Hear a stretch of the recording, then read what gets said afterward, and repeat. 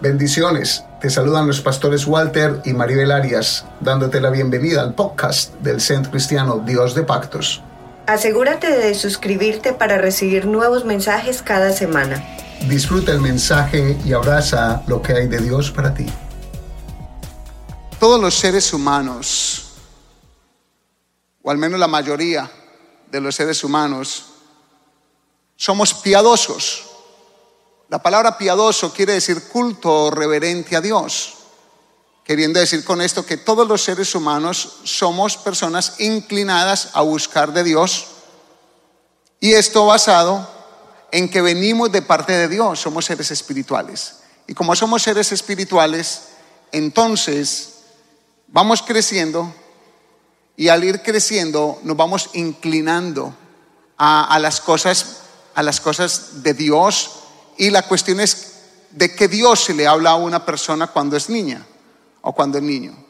Analicemos que cada uno de nosotros venimos de contextos religiosos y culturales diferentes. Y pudiésemos decir que no todos esos contextos son del cielo, no todos esos contextos son alineados con la palabra. ¿Y con esto qué le quiere decir? Que por eso es que las personas cuando crecen terminan aún hasta en hechicería y brujería, y terminan en un montón de cosas y un montón de conceptos filosóficos, porque en realidad lo que hay en ellos es un deseo de buscar de Dios, simplemente que no saben cómo hallarlo. Entonces todos los seres humanos somos muy religiosos de una o de otra manera, y Dios mira en su misericordia, Dios mira a esa humanidad, la empieza a observar y se le quiere revelar de la manera correcta, porque la humanidad de alguna manera busca lo espiritual, y Dios a través de Jesucristo en su soberanía, en su determinación, le plujo escoger que Jesús fuese el medio de salvación para la humanidad. Ahí está, que todo el mundo lo reciba. Ahí está, si todo el mundo lo va a entender. Entonces la humanidad en eso divaga, en ese pensamiento: ¿es Jesús Dios? ¿Es Jesús el Hijo de Dios? ¿Es Jesús el Mesías? Y por ahí que no queda sino que la misericordia de Dios se extienda y se derrame sobre todos. Entonces, de igual manera como Dios busca salvar a la gente a través de Jesús, escuche bien, también va a buscar instrumentos que puedan servir para que otros se afirmen en la fe en Jesús o conozcan de Jesús. Y el día de hoy yo les quiero compartir brevemente, de entrar allí, que hace 25 años, o más bien cuando yo tenía 25 años, Cristo se me apareció en mi camino, en el camino de la vida. Se me apareció el Señor. Se me apareció como de una manera espiritual, se me reveló al corazón. Y esos otros 25 años que yo había vivido, los había vivido en una religión, en una tradición, en una vida piadosa, porque inclinado buscaba de Dios de alguna u otra manera en la religión donde yo compartía o en la que crecí, en la que me crié. Pero en el camino, Cristo se me manifestó por gracia. Y se me metió al corazón, y también puso gente a mi alrededor que me ayudaran en mi crecimiento y fortalecimiento de la fe. Nada diferente a lo que ha sucedido con ustedes o lo que está a punto de suceder con algunos de ustedes. El tema de hoy tiene como título: confirmados en la fe. Confirmados en la fe. Y en el camino de mi vida, cuando se me presenta Cristo, se me manifiesta Cristo, se me revela a los 25 años, Dios puso a personas que sirvieron como consolidadores. ¿Qué es un consolidador? Un consolidador es una persona que ayuda a otra persona a crecer en la fe. Es el que le brinda el cuidado y la atención al nuevo creyente para reproducir el carácter de Cristo en él, de manera que su vida cumpla con el propósito de Dios, que es dar fruto que permanezca. Eso es un consolidador. Dios va a poner a nuestro alrededor, y ha puesto, si usted hace un trazo en su vida, los que estamos aquí, los que están en casa, de los años que ya en el Evangelio, el día que aceptaron a Cristo, se van a dar cuenta que Dios puso a su alrededor consolidadores de la fe.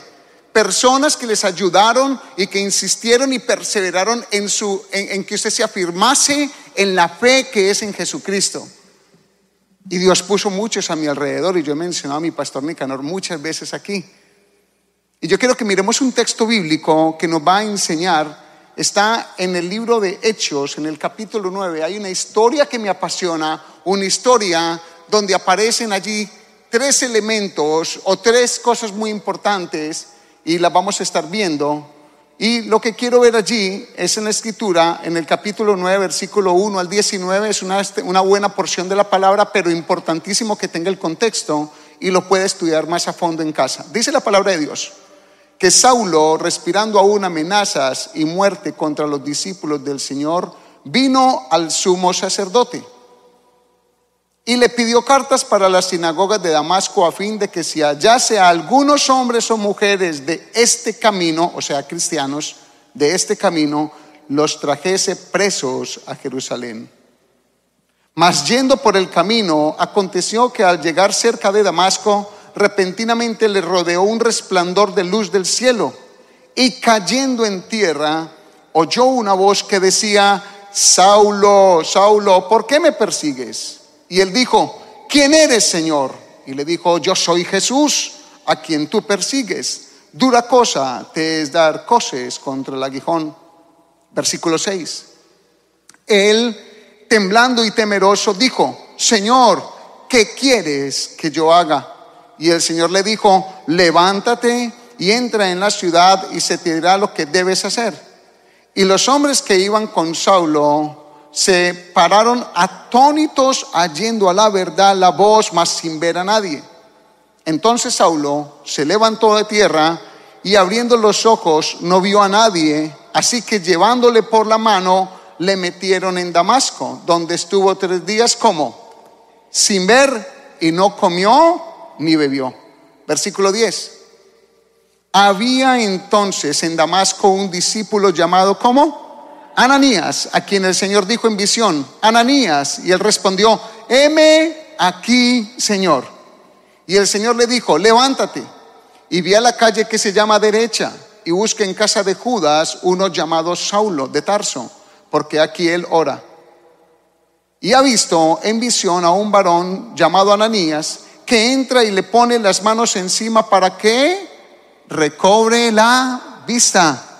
Entonces Ananías respondió, escuche bien lo que dijo: Señor, he oído de muchos acerca de este hombre, cuántos males ha hecho a tus santos en Jerusalén, y aún aquí tiene autoridad de los principales sacerdotes para prender a todos los que invocan tu nombre. Lea el 15 conmigo, por favor. El Señor le dijo: ve, porque instrumento escogido me es este para llevar mi nombre en presencia de los gentiles y de reyes y de los hijos de Israel, porque yo le mostraré cuánto le es necesario padecer por mi nombre.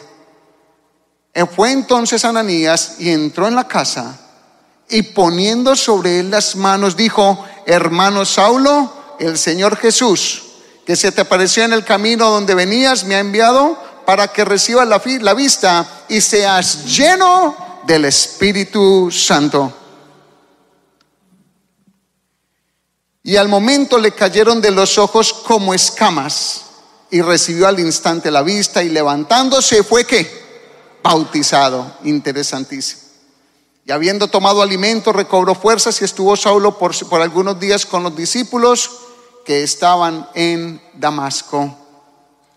El tema de hoy tiene como título: confirmados en la fe. Y esta historia es la historia de un hombre muy conocido, Saulo de Tarso, conocido como el apóstol Pablo. Vamos a hablar 3 cosas hoy: que la salvación, de la salvación y de un doble propósito con la salvación. Es lo primero que quiero explicar por este texto. Está la salvación y el doble propósito en la salvación. Lo segundo, vamos a hablar de el consolidado, o sea, el objetivo de Dios, una persona para ser salva. Un objetivo de Dios, una persona. En este caso Saulo era el objetivo, el consolidado. Y tenemos que hablar de el consolidador, el instrumento que Dios quiso usar para la salvación de Saulo, quien después se convirtió en un grande de la fe. Y allí en el tópico de la salvación como un doble propósito, vamos a ver que la salvación es algo que Dios determina por misericordia y por amor a la humanidad, por amor al pecador. lo determina Él en su soberanía y extiende su gracia a través de una obra maravillosa que aconteció ya en la cruz del Calvario, la muerte de Jesús. En esta salvación, según Juan capítulo 3, versículo 16 y 17, dice la palabra de Dios, si usted me puede ayudar aquí: porque de tal manera amó Dios al mundo que ha dado a su Hijo unigénito, para que todo aquel que en él crea no se pierda, mas tenga vida eterna. ¿Y qué más dice el versículo 17? Porque no envió Dios a Cristo al mundo para condenar al mundo, sino para que el mundo sea salvo por él. Escuche bien, Dios en su soberanía ha determinado la salvación para la humanidad a través de Jesucristo, de nadie más. Ni de santos, ni de vírgenes, ni de religión, ni de buenas obras, ni de una cosa, ni de flagelarse el cuerpo. De ninguna otra forma está establecido al hombre que sea salvo. Está establecido que el hombre sea salvo por la gracia de Dios a través de Jesucristo en la obra que Él hizo en la cruz del Calvario. Cuando Él paga allí, cuando Él derrama su sangre allí, entonces su sangre es el precio para la reconciliación. Y vienen aconteciendo allí unas cosas maravillosas que le vamos a desarrollar ahorita. Pero quiero hablar que aquí en esta salvación es lo que Dios causa en una persona por amor, nos salva. Y le explico allí de Saulo. Saulo era una persona religiosa. Si usted mira bien las escrituras, Saulo era un conocedor de la Torá, lo que se llama el Tenach, que es el Antiguo Testamento. Era un conocedor de todos los libros de los profetas, de todos los libros de Moisés, del Pentateuco. Él conocía bien las escrituras. Él era un hombre piadoso, que quiere decir que tenía un culto reverente a Dios. Él buscaba a Dios, guardaba el Sabbat, guardaba todas las fiestas judías. Él se presentaba delante de Dios en oración, en ayuno. Él sabía que era ayunar, él sabía que era orar. Él sabía la palabra, él buscaba en la palabra siempre al Mesías, al Cristo, porque si algo sabía Pablo o Saulo, es que la Biblia hablaba de uno que iba a venir, el Salvador del mundo, que se llamaba el Mesías o el Cristo. Saulo fue un hombre piadoso. Saulo dice de él mismo que era judío entre judíos, diciendo: soy de padre judío, de madre judía, o sea, de pura raza. Soy de la escuela de Gamaliel. O sea, criado a los pies de un gran erudito de las escrituras. Saulo dice que era celoso de la ley, quien dice, y aún él podía decir que en ninguna cosa era hallado que infringía la ley. Así era de religioso Saulo, así era de piadoso, era un hombre que buscaba de Dios. Y por eso le dije desde el principio que los seres humanos, cuando crecemos, tenemos una inclinación natural a buscar de Dios. Aunque tenemos una inclinación a pecar, tenemos también un deseo de buscar a Dios. Por eso es que usted a un niño le dice, analice esto, venga oremos, y el niño no le pone problema. Usted le dice a un niño, ponga las manitos así y repita, mire la inocencia, ellos repiten lo que les digamos. Y usted ve a un niño hablando solito por ahí, usted le dice, ¿con quién habla? Y él empieza a hablar de cosas espirituales que usted y yo nos quedamos con boquiabiertos. Porque los niños naturalmente están inclinados porque son seres espirituales también. Saulo fue un hombre espiritual. Saulo fue un hombre piadoso, pero Saulo era ciego, y no físicamente, ciego ante la revelación de Jesucristo, ciego ante el entendimiento de quién era el Mesías. Él era un apasionado por su religión, apasionado en su fe, apasionado a buscar de Dios en sus formas y en sus rituales, pero ante Cristo Jesús fue un completo ciego. Entonces aquí en la salvación fue alcanzado en camino a Damasco, fue alcanzado él por el mismo Cristo. Y por eso al principio le dije, Dios nos mira a nosotros, de que somos personas que de una manera u otra estamos buscándolo a Dios, sea en la brujería, escuche esto, porque el que es brujo es muy espiritual, ¿no le parece? Porque un brujo cree en cosas espirituales, es más, cree un montón, cree en el infierno, cree en todas esas cosas. Un hechicero, un religioso, cualquier religión que usted quiera poner allí, un rezandero, son personas que de alguna manera creen en algo espiritual, y Dios en su gracia a todos nos viene a buscar en el camino, nos viene a alcanzar en el camino. A Saulo en una religión, y yo no sé de dónde lo sacó a usted, quizá usted Dios lo sacó de la hechicería, de la brujería, de un montón de cosas, o de una religión. Yo no sé de dónde lo habrá sacado Dios a usted. Bueno, de algunos sé. Pero Dios en su gracia te alcanzó, como a Saulo, lo alcanzó en un momento de la vida. Y cuando lo alcanzó con un propósito, para hacer de él un instrumento. Porque el mismo Dios dice allí, el mismo Jesús dice, porque este me es instrumento para que hable posteriormente a los príncipes, a los reyes, para que le hable a los gentiles. O sea que Dios no solamente nos alcanza para salvación, sino que nos alcanza como instrumento. Aquí 2 punticos de este primer tópico. Para salvación a través de Jesucristo. Y lo segundo es, ¿para qué? Le hablo allí, instrumento. ¿Qué quiero decir con esto? Que usted y yo somos salvos por la obra de Cristo en la cruz. Pero usted no se puede perder de vista el segundo punto. Yo quiero que lo miren bien. Usted no se puede dar el lujo de no entender que Dios a usted y a mí nos quiere usar como instrumentos para su gloria. ¿Cuántos dicen amén? Si usted se logra perder de esto, se está perdiendo de una cosa impresionante. Porque si algo quiere usar Dios es hombres y mujeres para transformar una tierra, para hacer una tierra mejor. Porque dice que somos luz del mundo y somos sal de la tierra. Cuando Cristo viene a salvarnos, nos salva por gracia para que nosotros tengamos reconciliación con Dios, pero luego nos usa como instrumentos para que otros sean salvos y otros crezcan. Y una buena pregunta es, ¿cuántos de aquí son salvos por la obra de Jesús en la cruz del Calvario? Levanten la mano los que entienden que son salvos por la obra de Cristo. O sea, que ya aceptó a Jesús y cree que Él es el mediador. Listo, baje su mano. Ahora no levante la mano. A la segunda pregunta. ¿Cuántos están siendo instrumento de salvación y de bendición para que otros crezcan en su fe y para que otros se afirmen? Eso se lo dejo en el corazón. Lo segundo que quiero hablar en el día de hoy es del consolidado, o sea, el objetivo. Y hemos venido hablando de él ya. El consolidado es una persona alcanzada por Cristo, como lo acabo de decir, y es una persona como usted y yo, porque usted y yo hemos sido alcanzados por Cristo ya en el caminar de nuestra vida. A mí me alcanzó en el camino a los 25 años. Yo no sé usted qué edad lo alcanzó Cristo, o quizá hoy Cristo le está alcanzando a alguno. Quizá hoy Cristo se le está acercando a alguno. ¿Dónde? En este lugar. En este lugar se te quiere revelar al corazón. Entonces el consolidado es el objetivo de Dios. El objetivo de Dios es un alma para salvación. Es un alma. Jesús mismo, tremendo, buscó uno más para consolidarlo en la fe, en la cruz del Calvario. Recuerdan al final allí Cristo en la cruz y había un candidato más para la salvación. Un malhechor al lado le dice, acuérdate de mí cuando vengas en tu reino, y allí fue salvo. ¿Se acuerdan? Que Jesús le dijo, hoy estarás conmigo en el paraíso. Jesús está buscando siempre un alma, siempre un alma. Pero ¿quién puede afirmar esa alma? Ese hombre en la cruz no pudo ser afirmado, pero murió inmediatamente con la fe. Ya su afirmación estuvo allí. Pero los que no morimos ahí mismo, después de que Cristo nos entra al corazón, tenemos una vida a la que estamos viviendo. Y la pregunta es si estamos siendo afirmados en la fe que es en Jesús y si estamos siendo afirmados correctamente. Entonces, una vez se nos revela Jesús, debemos ser cuidados, debemos ser afirmados en esa fe.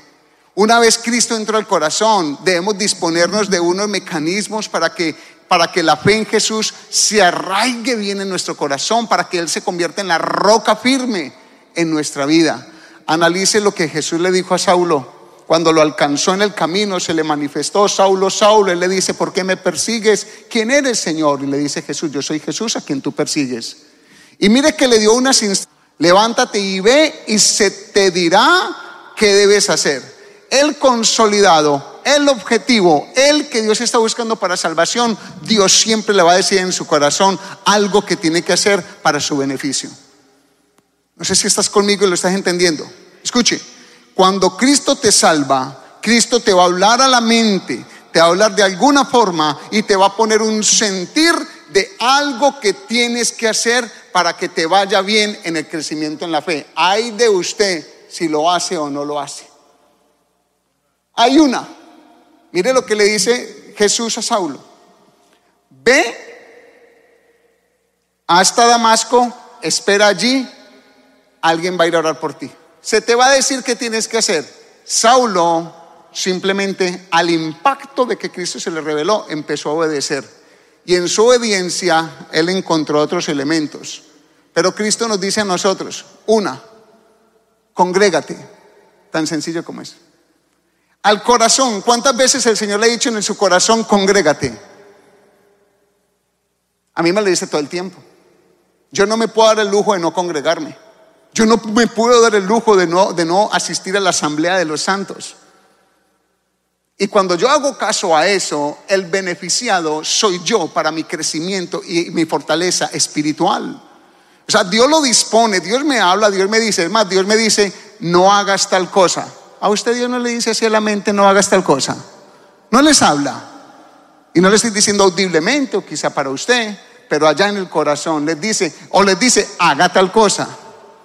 Ya no grites más, ya no pegues más, ya no golpees más. Porque cuando Cristo entra al corazón, empieza a darte unos comandos que van a ser vitales para tu crecimiento sano. ¿Los estás escuchando?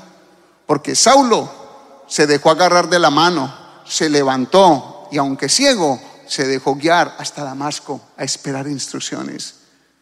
Entonces es importante que entendamos que Dios busca a uno para consolidarlo. Otra vez, ¿qué es consolidarlo? Para afirmarlo en esa fe que es en Jesucristo mismo. Muchos están en religiones y tienen buenas intenciones. Yo tenía mi religión tradicional, como les he contado.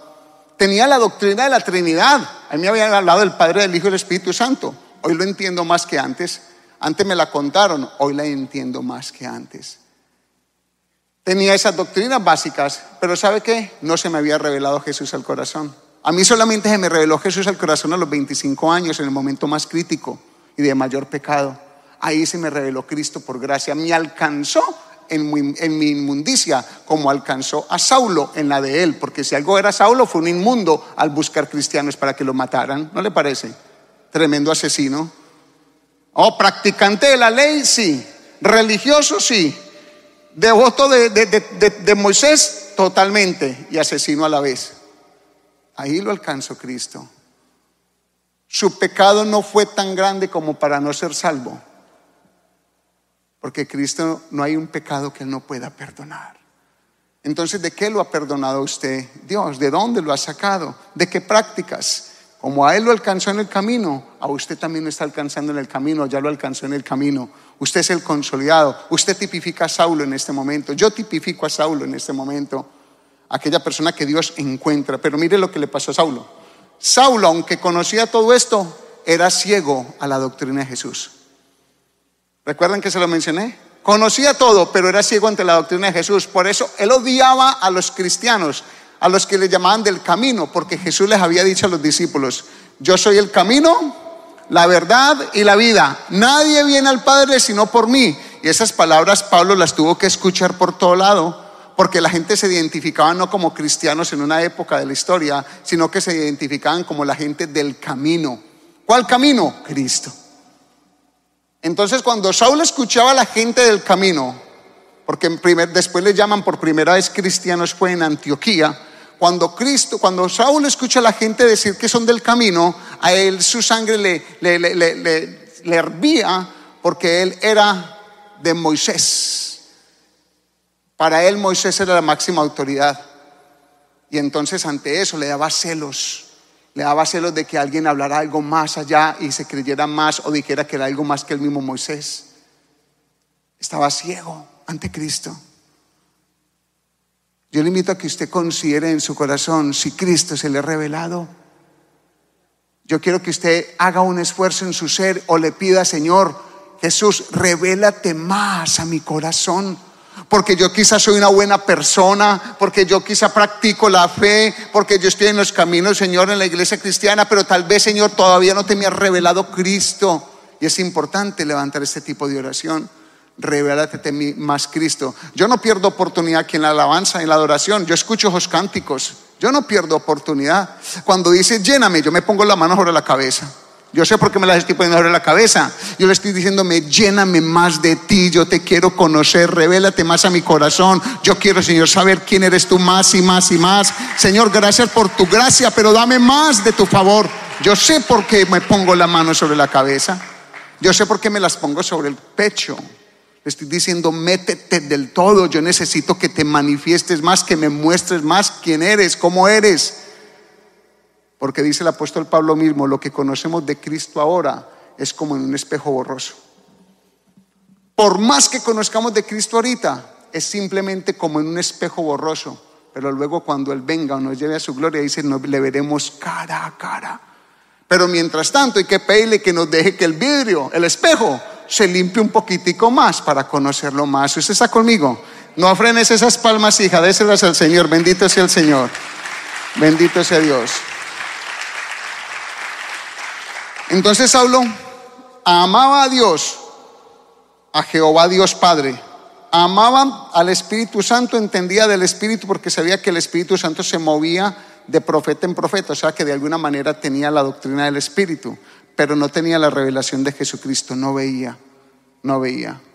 Cuando Dios nos llama a salvación, quedamos ciegos ante muchas cosas, porque es que uno no conoce de Dios en un solo segundo todo. Yo llevo 28 años edificándome en la fe que es en Jesús. Llevo 28 años creciendo en la fe y en la gracia que es en Jesús. Y cada vez que leo más me doy cuenta de la necesidad que tengo de leer más para conocerlo más. Es impresionante esto de la palabra de Dios. Cada vez que me expongo mi corazón y mis ojos a la Escritura, me doy cuenta de que Cristo es más grande de lo que percibí hace 28 años. Entonces es importante entender que somos ciegos ante ciertas cosas y que vamos a necesitar un consolidador, una persona. Analice, a él él era religioso, luego se le revela Cristo y ¿cómo quedó? Ciego. ¿Y a quién requirió? A un Ananías. Requirió de un consolidador. ¿Qué es un consolidador? Un cuidador de la fe, uno que ayuda a crecer y a afirmar a otro en la fe. Para que ese Ananías viniera y orara por él, imponiera las manos, fuera lleno del Espíritu Santo y cayeran las escamas y lo llevara al bautismo. Metámonos allí en ese tercer punto, el consolidador. El consolidador es la persona que cuida al nuevo creyente en su fe. Y Jesús escogió a uno llamado ¿cómo? Ananías. ¿Cómo se llamaba? Muy bien, Jesús ya lo identificamos. ¿Quién fue el consolidado o el objetivo? Saulo o Pablo, ¿cierto? ¿Y quién fue el consolidador? El instrumento. Yo quiero que miren esto. Salvación, Salvador, salvo e instrumento. Analícenlo ahí. El Salvador es Cristo, el salvo es el objetivo y el instrumento es aquel que Dios va a usar para fortalecer la fe de otros. Y este consolidador tenía unas características. Vamos a ver las características. Lo primero es que tenía comunión con Dios. Comunión con Dios. Este consolidador Ananías tenía esto. Diga comunión con Dios. ¿Por qué le digo que tenía comunión con Dios? Porque la escritura me es muy sencilla cuando la leo. Dice que Jesús le mostró a él en un sueño. En un sueño se le reveló. Y eso me dice a mí que era un hombre piadoso, porque si leo después me dice que él habló con Jesús y le dijo: Señor, este hombre hace males a la iglesia. Señor, él persigue a los que son del camino. Quiere decir que Ananías era un hombre piadoso, era un hombre del camino, era un hombre de la fe en Jesucristo ya. Tenía comunión con Dios. Y Dios te quiere usar a ti. Dios te quiere usar a ti, te quiere usar a ti, te quiere usar a ti, te quiere usar a ti, porque vos sos ese Ananías. Si no logras entender esto hoy, fallo como predicador. Vos sos el Ananías, yo soy el Ananías, ya fuimos el Saulo es el que nos salvan. Ahora pongámonos en la posición del Ananías, el que es instrumento. Yo quiero que te lleves esto en el corazón, iglesia. Esta mañana mandé un mensaje dedicado a todos los pastores de la iglesia, a los líderes de célula, a los consolidadores y a los maestros. Les dije: yo quiero que se pongan esta palabra en el corazón. Les quiero felicitar porque son instrumentos de Dios, son Ananías, son instrumentos de Dios para la afirmación en la fe de muchos. Hay un tiempo para todo, hay un tiempo para ser afirmado en la fe, pero hay un tiempo para que nosotros seamos los que afirmamos a otros en la fe. La iglesia necesita crecer, necesitamos que se levanten consolidadores. Necesitamos que los líderes celulares, los líderes de célula, el colíder, entiendan que están puestos allí no para un título, sino que están puestos allí para que otro reciba la vista. Bendito sea Dios. ¿Quién dice amén? Para que otro crezca en la fe. Si logramos entender como maestros, cuando estemos operando como maestros, cuando estamos hablando como esos líderes de célula, como esos consolidadores o como esos predicadores, tenemos que meternos en el corazón que lo que somos. Yo estoy siendo un Ananías hoy, porque les estoy afirmando en la fe que es en Jesús. Desde que inicié, ¿de qué nombre les he hablado para salvación? ¿De qué nombre les he hablado? No les escucho. Les he hablado del único nombre que es sobre todo nombre. Yo no les voy a hablar de nadie más. Y un día les dije, se lo sigo diciendo, el día que yo les cambie la doctrina, escúchelo bien, mi única labor y mi único llamado es el que un método no es en Jesucristo. La característica de tener comunión con Dios. O sea, ahora lo segundo que tenía este hombre es que tenía disposición. Porque las palabras que él dice allí son tremendas cuando le hablan en el sueño. Y él dice: heme aquí. Diga, heme aquí. Eso es, aquí estoy. Eso es disposición. Heme aquí es, ¿qué quieres que yo haga, Señor? Yo como Ananías, ¿qué quieres que yo haga? Por ahí hay un cántico muy bonito que dice así: heme aquí, yo iré, Señor. Heme aquí, yo iré, Señor. Envíalo a Él, que dispuesto está, llevará tu gloria a la nación. ¿Cómo dice el cántico? ¿Envíame a quién? Pero es que es muy bonito cantar heme aquí. Eso es muy bonito cantar todos los domingos. Es muy bonito decir yo soy cristiano, es muy bonito decir yo soy del camino, pero en el momento de la obra, en el momento de pegarle duro a la tierra, en el momento de evangelizar, en el momento de abrir célula, en el momento de seguir a una persona, en el momento de pagar un precio, en el momento de coger un avión, en el momento de viajar, en el momento de enfermarse por causa de la obra de Cristo, en el momento es más difícil. Es que es muy bonito el evangelio de los domingos. Es que es muy bonito el evangelio en los Estados Unidos. El evangelio es muy bonito, demasiado cómodo, y fuera de eso no nos sirve. La comodidad es tanta que no. A estos hermanos me tocó llevarles tapabocas. Lo que aquí escuchamos tanto de que nos importa las ganas de escuchar la palabra a una y no le ponen impedimento. Y nosotros hasta para congregarnos le ponemos impedimento. Él dice, heme aquí. Ahora no la cantamos, vamos a cantarla, pues listo. Heme aquí, yo iré, Señor, dígalo. Heme aquí, yo iré, Señor. Envíame a mí, pero que le peguen el pecho, pues. Vamos a ver, vamos a hacerlo bien. Ahí está, usted está, alguno de ustedes está que toca al otro. Vamos. Diga así, apréndalo conmigo, diga, póngase en pie, iglesia, venga, póngase en pie, vamos.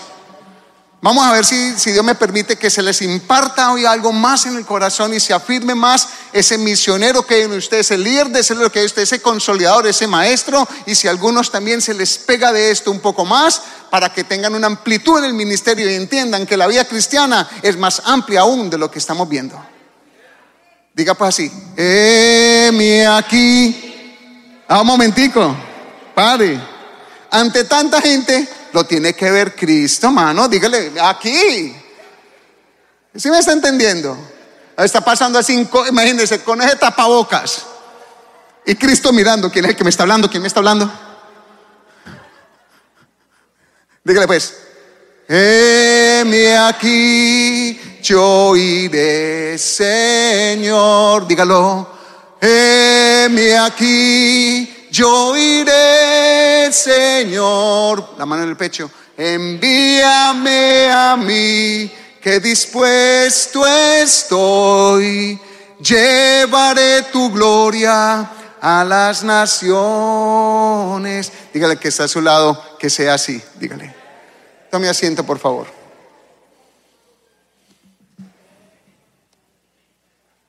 Entonces este consolidador, Ananías, tenía comunión con Dios y tuvo disposición. Pero hay algo muy especial también. Es que el consolidador está atento al detalle. ¿Quién es el consolidador? Usted va aquí, algunos aquí están diciendo, es que yo soy líder de célula, yo no soy consolidador. No, usted es un consolidador de la fe, ¿tienen eso? Sí se lo lleva en el corazón. Aunque sea maestro, aunque sea de la alabanza, aunque sea de cualquier ministerio. Este hombre tenía comunión, disposición, pero estuvo atento a los detalles. Tercero, atento a los detalles. Y mire los detalles que Jesús le hace. Mire el interés de Jesús por un alma. No solamente Cristo murió en la cruz por el alma, por Saulo, sino que Cristo se le apareció a Saulo en el camino. Se dieron cuenta que ya lo hablamos. Y ahora otra cosa, Cristo está interesado de que Ananías no pierda detalles de dónde está Saulo. Y le dice, ve a la calle que se llama derecha. Le dio una dirección física. Y pregunta en la casa de un tal Judas. Y pregunta por Saulo. Miren los detalles. Ananías fue un consolidador que guardó los detalles. ¿A usted alguna vez le tomaron los datos en ese cuarto? Sí. Levanten la mano a los que le tomaron el dato. Ustedes ahorita van a levantar la mano. Mañana la levantan. Miren, ¿cuántos de ustedes recibieron de esta iglesia una carta? Levanten la mano los que recibieron una carta. Los otros dieron la dirección equivocada. O no revise el correo. ¿Cuántos reciben aquí correos electrónicos? Levanten la mano. Yo quiero que la iglesia mire. Bajen la mano. ¿Cuántos reciben llamadas telefónicas o recibieron llamadas telefónicas hasta 3 o 4 que no querían contestar? Levanten la mano.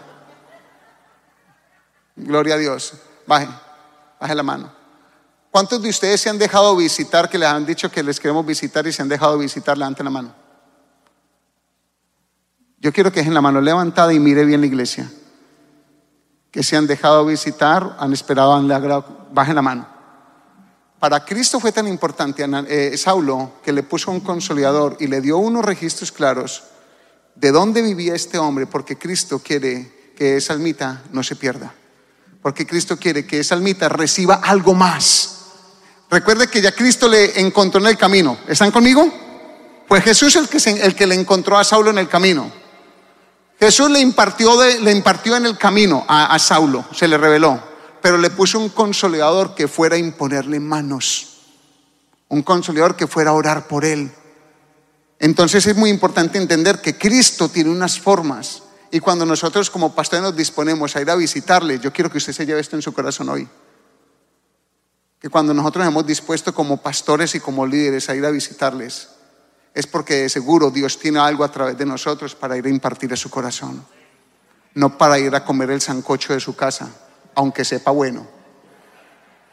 Sí, porque a veces le invitan a uno a comer algo, pero nosotros no vamos detrás de un bocado. Vamos detrás de lo que Él quiere para tu vida. Vamos a ir a bendecirte. Nunca piense que lo vamos a visitar para dañarle la gloria a Dios.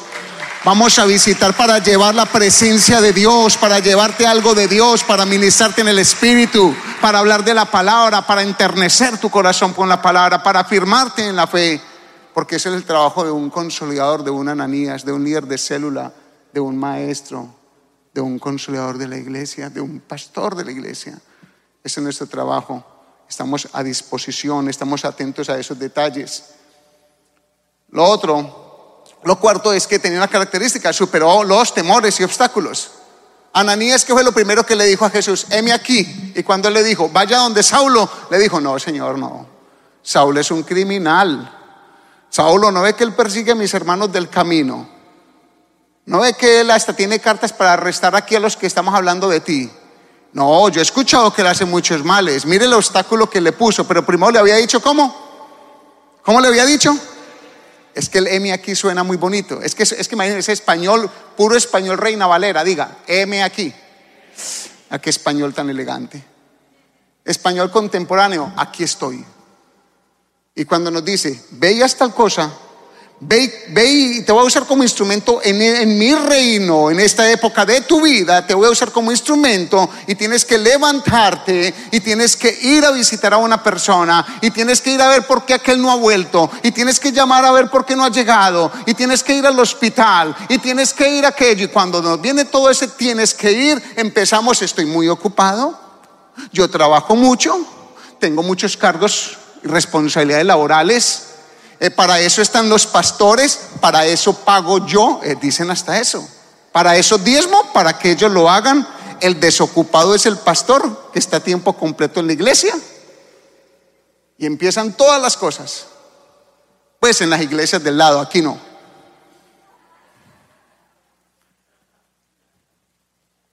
Eso pasa en otras familias. Eso queda muy lejos. Eso que, ¿dónde hay que visitar? A Clermont. Yo que le digo a los hermanos: ¿y usted por qué tan lejos? Compró una casa en Davenport. Y yo le digo: no la pudiese comprar más cerquita, hombre.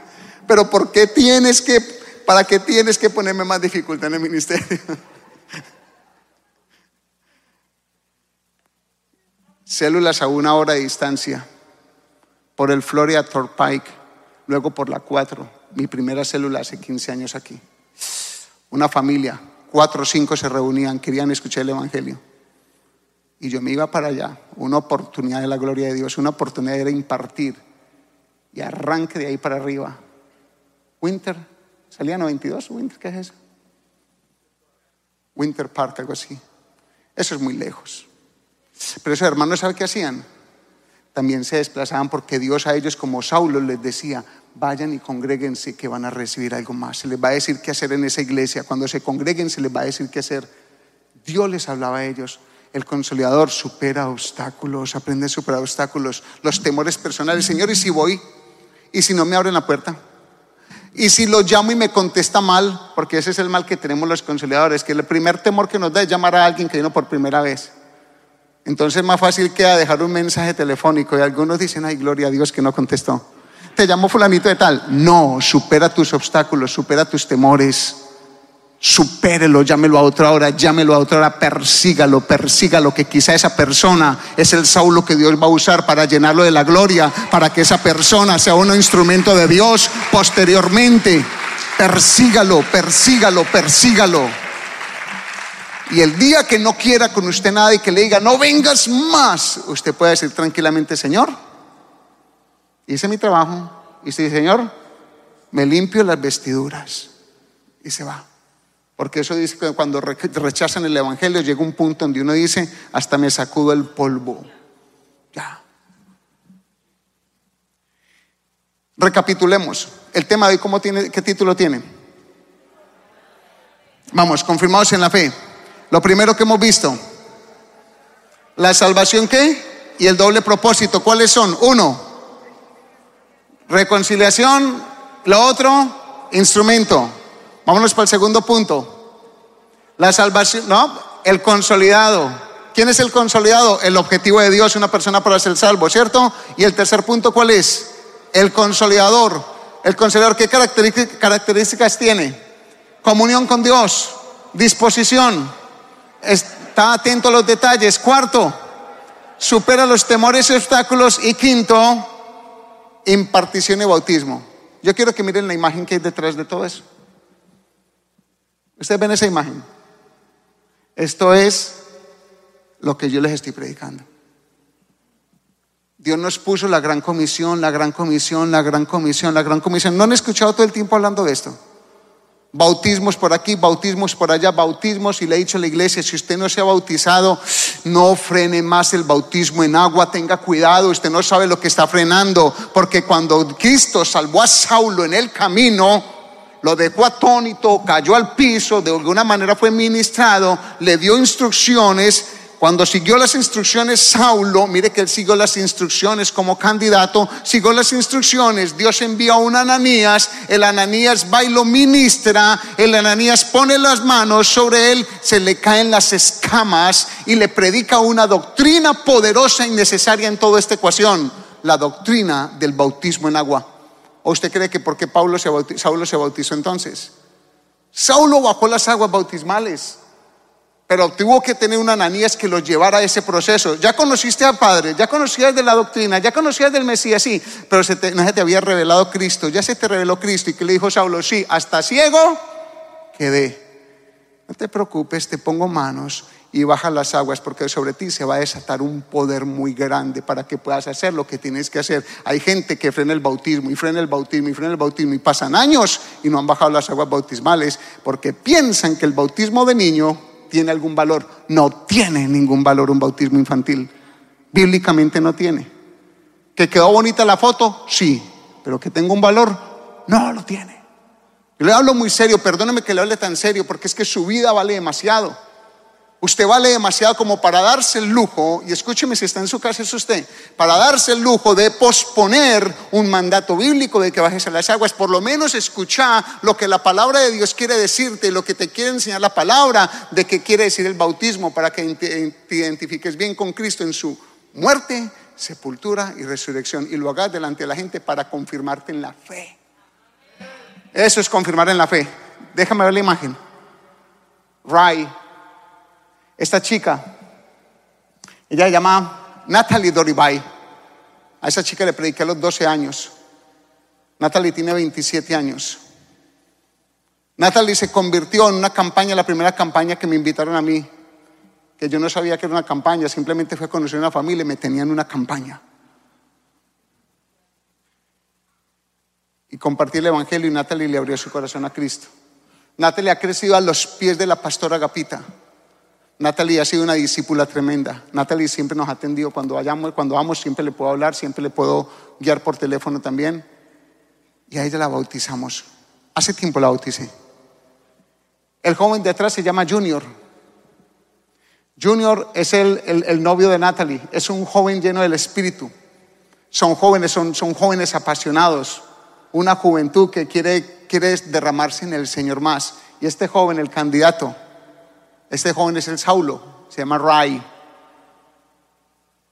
Y los que estamos al lado somos consolidadores de la fe. Nuestro objetivo siempre será, como líder de célula, como maestro, como pastor, como ungido de Jehová, siempre será predicar el evangelio de Cristo y confirmarlos en la fe, que es a través de Jesucristo. Esto no está escrito en la Biblia por capricho, tiene un valor trascendental en la Escritura y para su vida espiritual. ¿Cuándo recibió la vista Saulo? Cuando el Ananías llegó, le impuso mano y lo bajó a las aguas. ¿Qué se le habrá revelado a Saulo allí? ¿Qué poder recibió Saulo allí? ¿Qué confirmación recibió Saulo allí? Un consolidador siempre va a buscar impartir y llevar a una persona al bautismo. Por eso les dije a los consolidadores que estuvieran muy pendientes, a todos los líderes de la iglesia. Quiero terminar con algo. ¿Es usted de aquellos a quien Cristo Jesús se le está revelando? ¿Está usted como nuevo creyente permitiendo que Dios use a Ananías a su alrededor o está rechazando a los Ananías? ¿Quién es un Ananías? Un líder de célula. ¿Lo estás rechazando? ¿No te le conectas? ¿Ni le llamas a decir que no vas a llegar a la célula? ¿No te importa que estás inscrito allí, que te tienen en un grupo y que ese grupo es para crecimiento y ni le das valor? Yo te diría, hoy cambia tu chip mental y dale oportunidad, que quizá Dios va a usar a ese Ananías para la bendición tuya. O el maestro de escuela ministerial. ¿No te importa la clase? No te importa la clase. No colocas ni la fotico ni te dejas ver, sino colocas una imagen por ahí mientras estás ocupado en otra cosa, mientras el Ananías que está allí dedicando su tiempo y su conocimiento quiere impartirte revelación de la palabra y vos no le das mente a eso, sino que te es mejor colocar una imagen cualquiera frisada allí y hacer otra cosa mientras alguien está enseñando.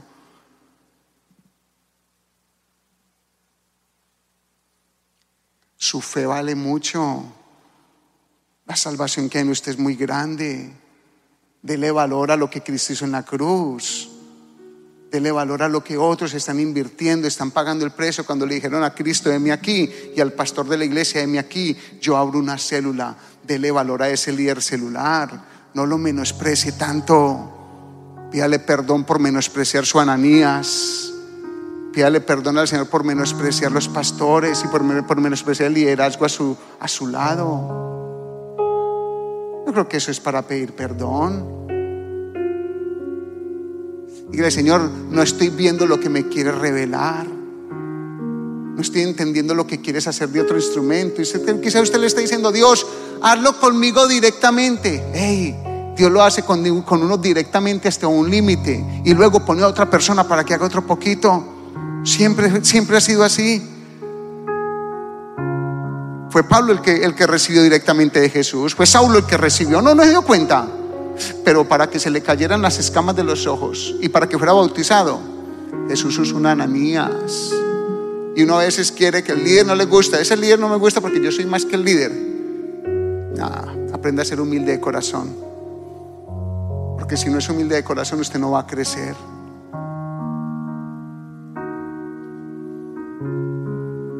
Recuerde que los Ananías, sean consolidadores, líderes de célula, maestros, pastores, son personas puestas por Dios a favor de su crecimiento. Hago una pregunta: ¿ha bajado usted a las aguas bautismales? ¿O todavía lo estás posponiendo para esperar a que venga la abuelita de Colombia para que quede en la foto? Imagínense Saulo diciéndole eso allí a Jesucristo y a Ananías. No, yo quiero que lleguen unos amigos de Jerusalén para que me vean aquí, que la foto. ¿Cuál foto? Es la presencia, lo que Dios dijo, el mandamiento que Dios dijo es: hazlo de una vez. Se llama obediencia para el crecimiento, obediencia por fe, porque eso es lo que dice la palabra y punto. No lo frenes más, no esperes más. Me duele tanto cuando esperan tanto.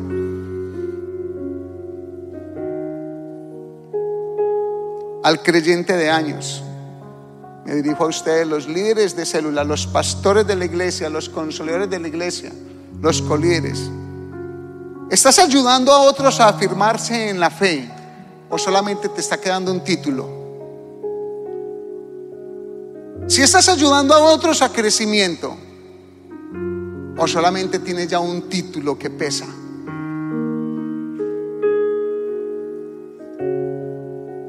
Yo le invito a usted, si usted se siente por esto ministrado como líder, a que se sacuda en el corazón, a que se sacuda. Usted aquí no se puede ir en este momentico. No es que está lloviendo. Dios, gracias, Señor, gracias. Tú eres bello, Señor. Que se derrame más lluvia.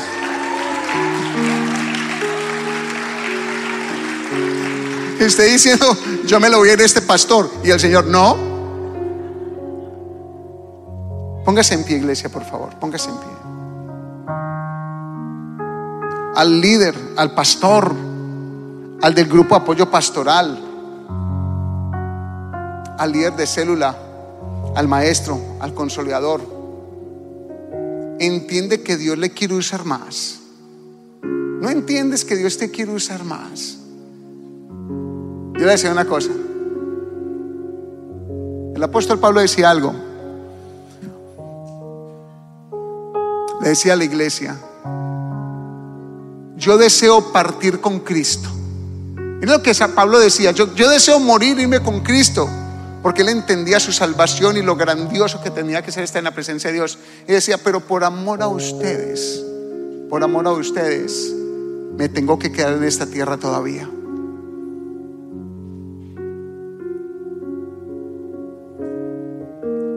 Yo a cada rato le digo lo mismo al Señor: Señor, yo quisiera irme contigo, pero por amor a la iglesia permíteme estar más tiempo con la iglesia. Y cuando estoy con ustedes yo me siento súper bien, pero cuando estoy allá en la República Dominicana o cuando estoy en Colombia en tanta necesidad, a mí me duele tanto en mi corazón tener que volver aquí, y a la vez mi corazón tiene tanto deseo de regresar, porque tengo todos mis intereses familiares y de la iglesia del Señor, pero allá tienen tanta necesidad. Todo lo que hablamos allá es una riqueza, y todo lo que vamos y hacemos allá es una riqueza. Yo le quiero decir a usted que el ministerio es muy amplio, iglesia. Hay mucho por hacer. Cuidado con la comodidad. Yo les digo: cuidado con la comodidad. Vea, disfruten el dinero, disfruten los bienes, dele gracias a Dios por ellos, pero no haga que eso sea lo primero y su objetivo primario. No lo es, déjeme decirlo. Porque que sí lo es, le va a decir que hay una cosa más grande que eso. Más bien siga buscando el reino de Dios y su justicia, que el resto va a llegar por añadidura. Yo le invito a eso porque Cristo no te va a fallar. Levante su manito un momentico y cierre sus ojos. Padre, yo bendigo esta iglesia, Señor. Yo los bendigo, Dios, a todos, Padre. Yo clamo que así como te le presentaste a Saulo en el camino, tú te le presentes a alguno ahora o más tarde en su camino. Pero también te pido, Dios, que podamos entender que todos somos instrumentos tuyos y nos disponemos, que superemos los obstáculos, que tengamos comunión contigo. Señor, que le prestemos atención a los detalles de la gente cuando nos hablan, cuando nos cuentan, aún las subdirecciones. Mi amado Señor, yo clamo que cada uno entendamos que podemos ser de bendición para que otros sean confirmados en la fe, impartiéndoles palabra por el Espíritu, nuestras manos sobre ellos y a la vez, Señor, bajando las aguas bautismales a quien tenga la necesidad. Gracias, Dios. Gracias por los que han venido por primera vez, a quienes bendecimos en tu nombre. Te damos en todo y por todo gloria, honra y alabanza. Hay unas palmas para el Señor en este día. Désela grande. Gracias por escuchar a nuestro podcast. Te invitamos a que nos sigas en las redes sociales como Facebook, YouTube e Instagram. Busca bajo el nombre Dios de Pactos Florida. Esperamos que este mensaje te haya edificado y por favor compártelo a otros.